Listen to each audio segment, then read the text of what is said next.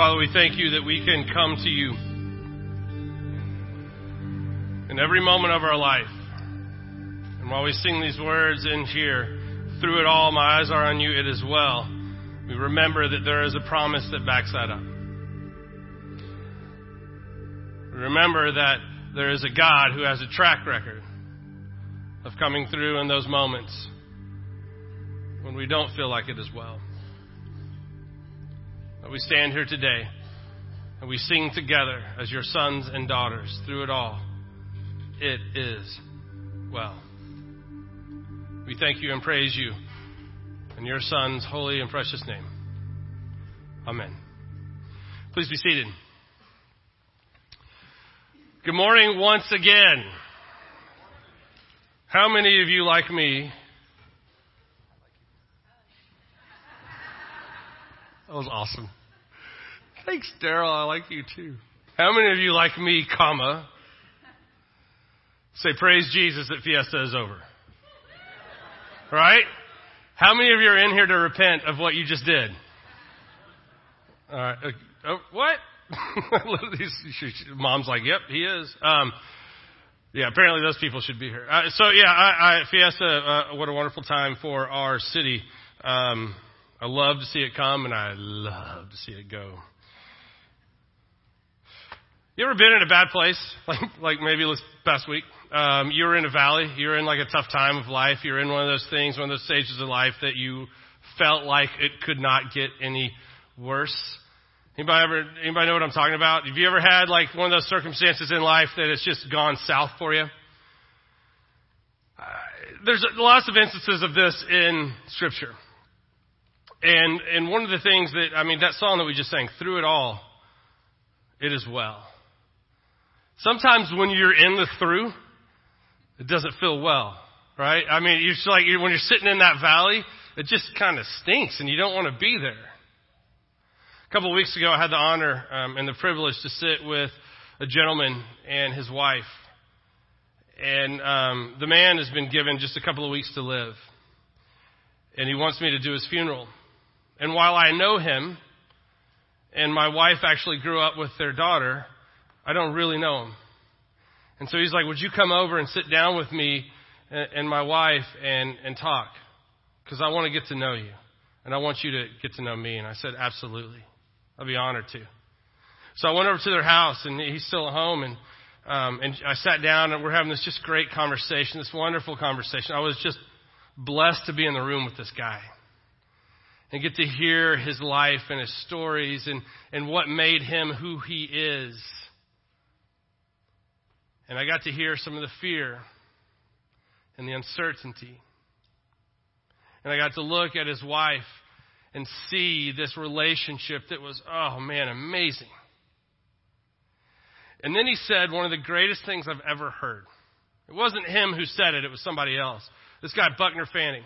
For those of you who are not from around here or haven't been here for a while, Buckner is kind of a pastoral legend in these parts. And he's gone now to his reward, but he was an impressive guy and did a lot of stuff for this city and for me as well as a pastor. But one of the things when this couple went through a really big tragedy early in their marriage together, when their kids were very, very young, and they're at the hospital. The wife had this horrendous accident. And they're at the hospital, and the husband is there and has no clue really where he is, right? When you're in that space, in that moment, it's just the world is spinning around you. You have no idea what's going on. And Buckner shows up. And he says to this guy, which he relayed to me is the best line I've ever heard, is, hey, you're going through the valley. That's what the Scripture says. It doesn't say you're going up to the valley. It doesn't say you're going in the valley. It says you're going through the valley. And as he told me this line, I was like, did he turn around and walk out right then? Because that was just awesome. Just like, I'm out, Buckner gone. What an amazing statement that was for this man, because it changed the way he saw everything going on that night. Buckner came in and goes, you're going through the valley. He's like, you're right. Now, it doesn't mean that the valley didn't hurt. It didn't take away the pain and the anguish and the fear and the uncertainty that was going on at that moment. It didn't take away the years and years and years of life change that came because of it. But it gave him hope. What it did was it filled him with this sense of, wait, you're right. I'm not always going to be here. There's so many instances of that in Scripture. There's so many times of people going through the valley and coming out on the other side. And do you know what always happens when they get to the other side? They're stronger. They have a deeper connection to who God is and to who they are. So you see, the times in our valleys, the times when we grow the most into who God wants us to be, are unfortunately those tough times. Those times in the wilderness, those times in the valley. Anybody know what I'm talking about? Now, that's not, look, I have a very low tolerance for pain and inconvenience. You know, I do. Sorry. I don't like it. I don't like being in the valley. Some of you people are like, oh, we're in the valley. No, nobody likes being in the valley, right? It's a horrible place to be. But then when you come out on the other side, and I know this. I know that, okay, this is building me. Nobody ever says that. Nobody ever says when they're working out, oh, I'm going to feel so great in like 6 months as you start your workout regime. No, it's horrible. Am I right? You know what I'm talking about. When you're going through the valley, the thing is, you're going through the valley. But oftentimes what we do is we get mired down in the valley and we don't remember that we will one day emerge.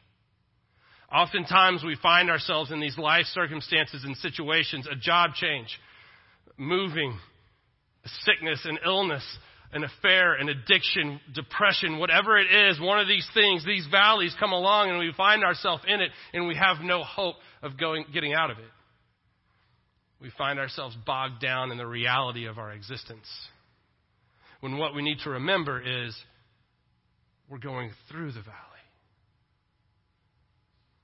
In the first book of Samuel, chapter 15, there's this verse right here, 34. Then Samuel went home to Ramah, and Saul returned to his house at Gibeah of Saul. Samuel never went to meet with Saul again, but he mourned constantly for him. And the Lord was sorry he had ever made Saul king of Israel. Nice way to end a chapter, isn't it? So what's going on here?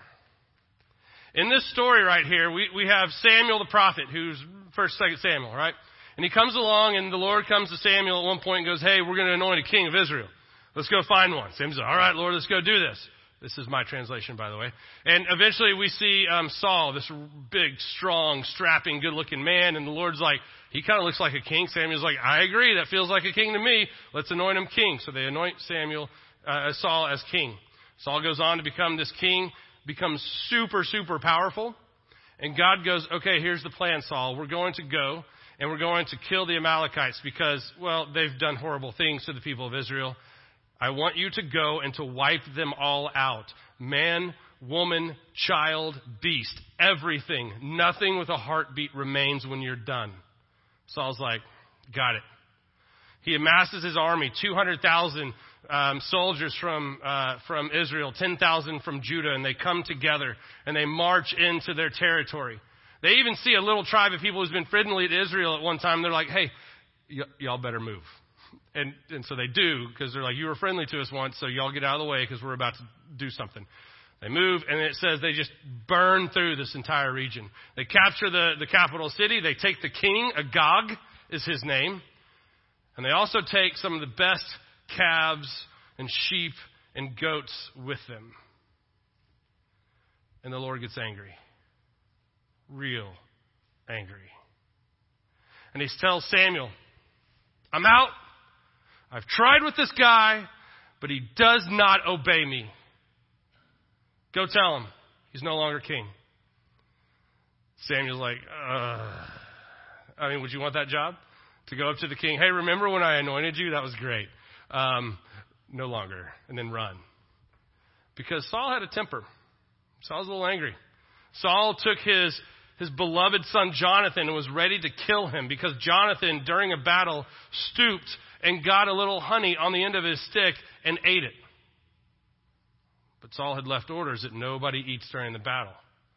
Jonathan's like, dude, I was hungry and I didn't hear your order. And he said, too bad, you're going to die. The people saved Jonathan's life. Saul has this temper. So if you're Samuel, you're coming up and you're the one who's going to be commissioned and you have to go tell the king that he's no longer the king.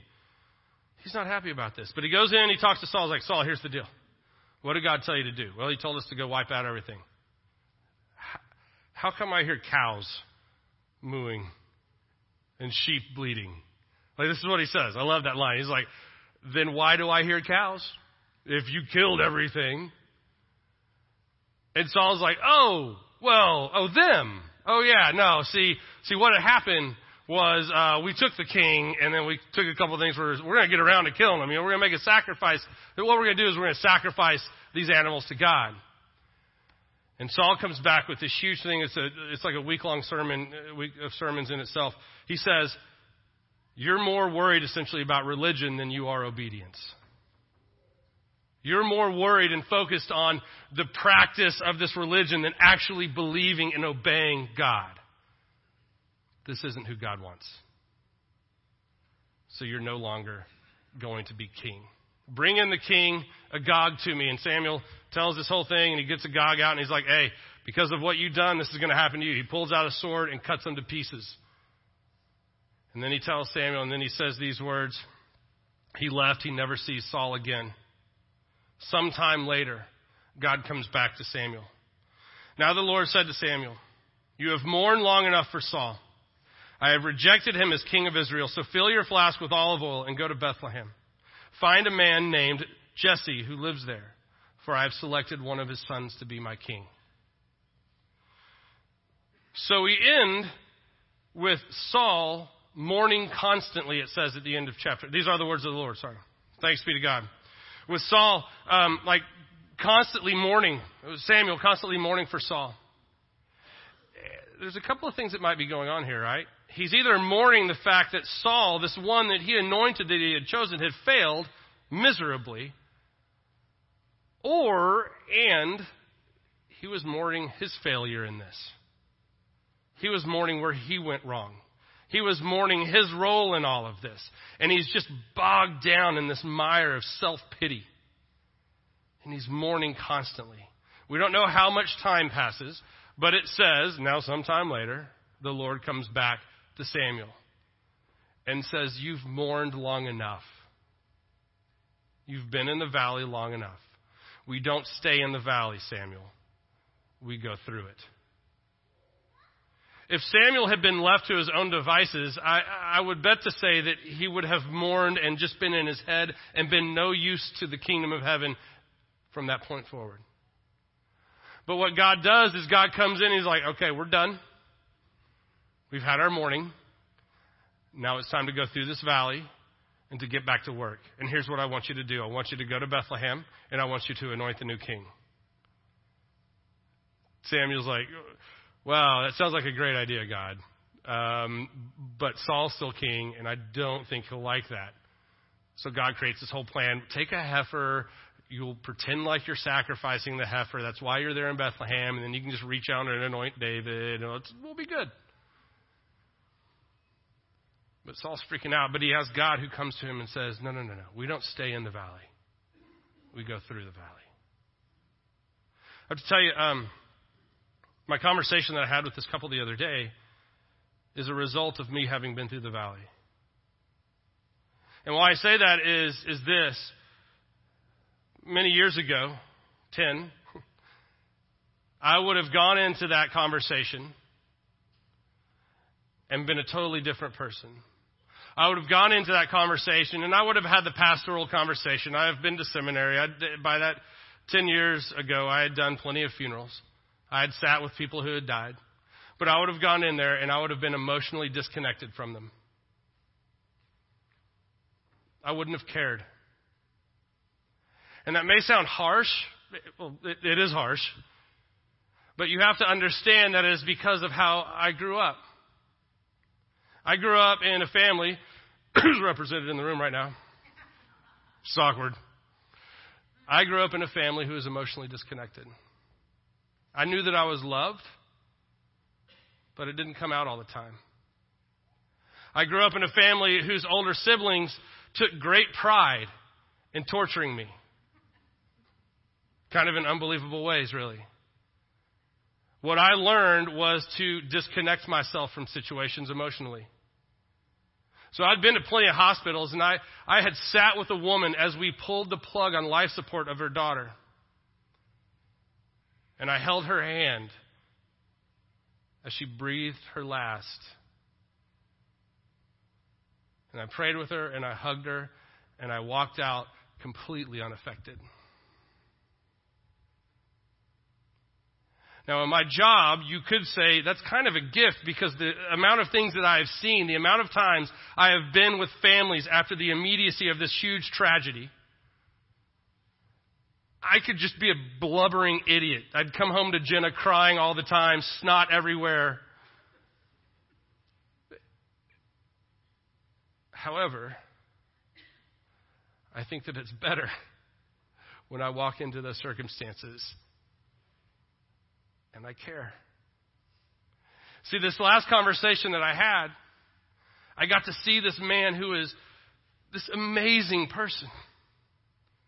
This gentle man who has spent his life being kind to others.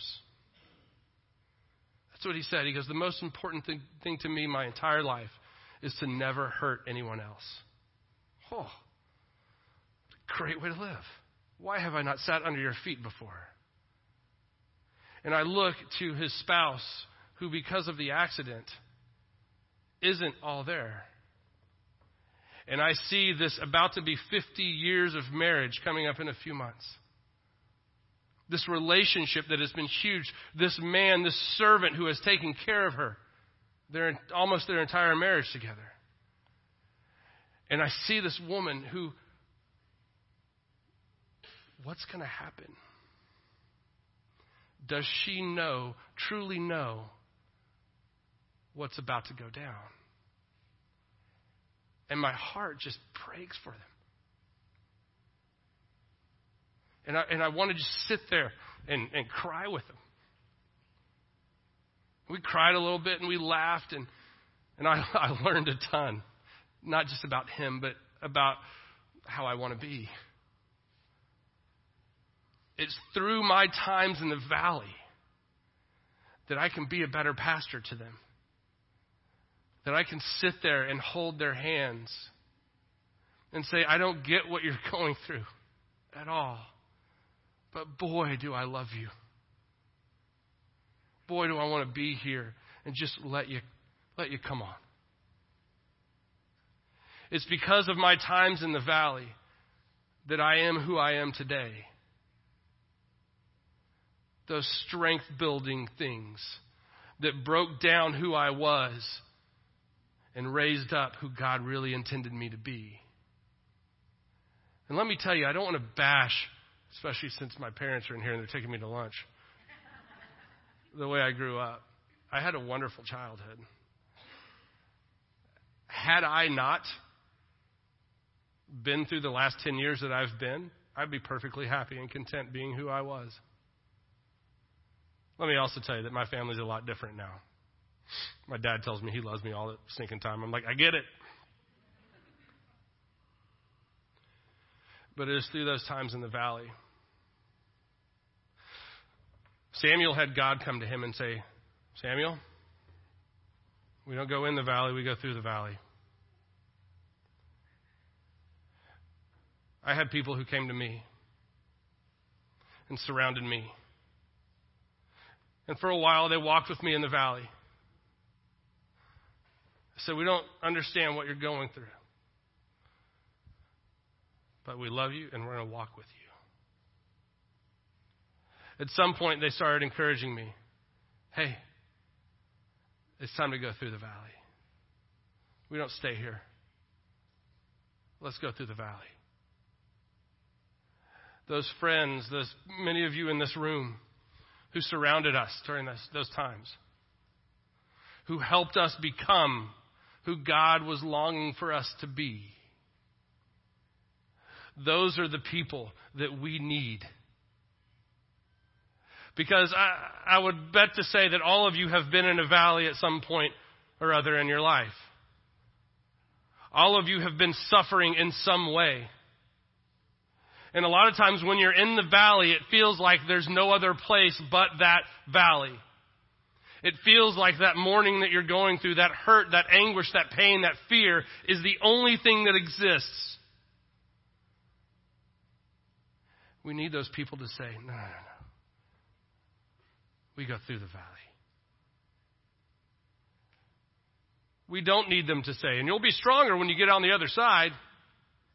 Nobody wants to hear that. Nobody wants to hear things while they're in the valley like, your child died because God has a special place for them in heaven and they was just ready for them to be there. Don't say that. Maybe that's true. But when you're in the valley, no. That's when you just come alongside him and say, I love you. Let me walk with you.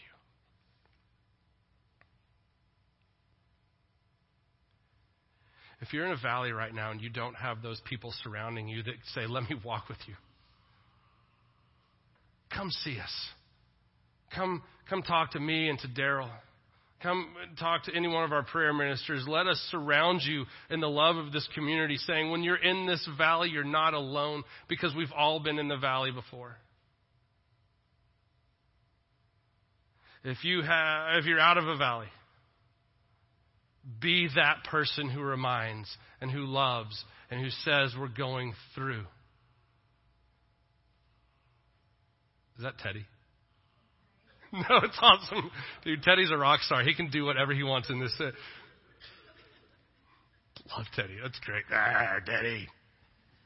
I was getting too emotional anyway, Grace. Thank you. Teddy just brought me through the valley. If y'all haven't met Teddy, by the way, Teddy Barrios, coolest kid in this place. You need to meet him. We're going to baptize him soon. I'm excited. There's the ADD kicking in. Worship team, come on up. Let's pray. Father, we thank you and praise you for the moments of joy and celebration and triumph that we have in our life. For those days when we feel your presence because things are glorious. We thank you too, Father. It seems weird to even say it. For those gifts of pain, those dark nights, those moments of struggle. For as your sons and daughters, we know that you are walking there with us. We know that this valley isn't our existence, but that one day we will come through the valley and experience your presence in a deeper way. May we have the strength during those times of our journeys in the valley to remember your love. May we have the courage to be people who surround our brothers and sisters in love, to walk with them, to stay with them, and to help them through the valley. We thank you and we praise you in Jesus' name. Amen.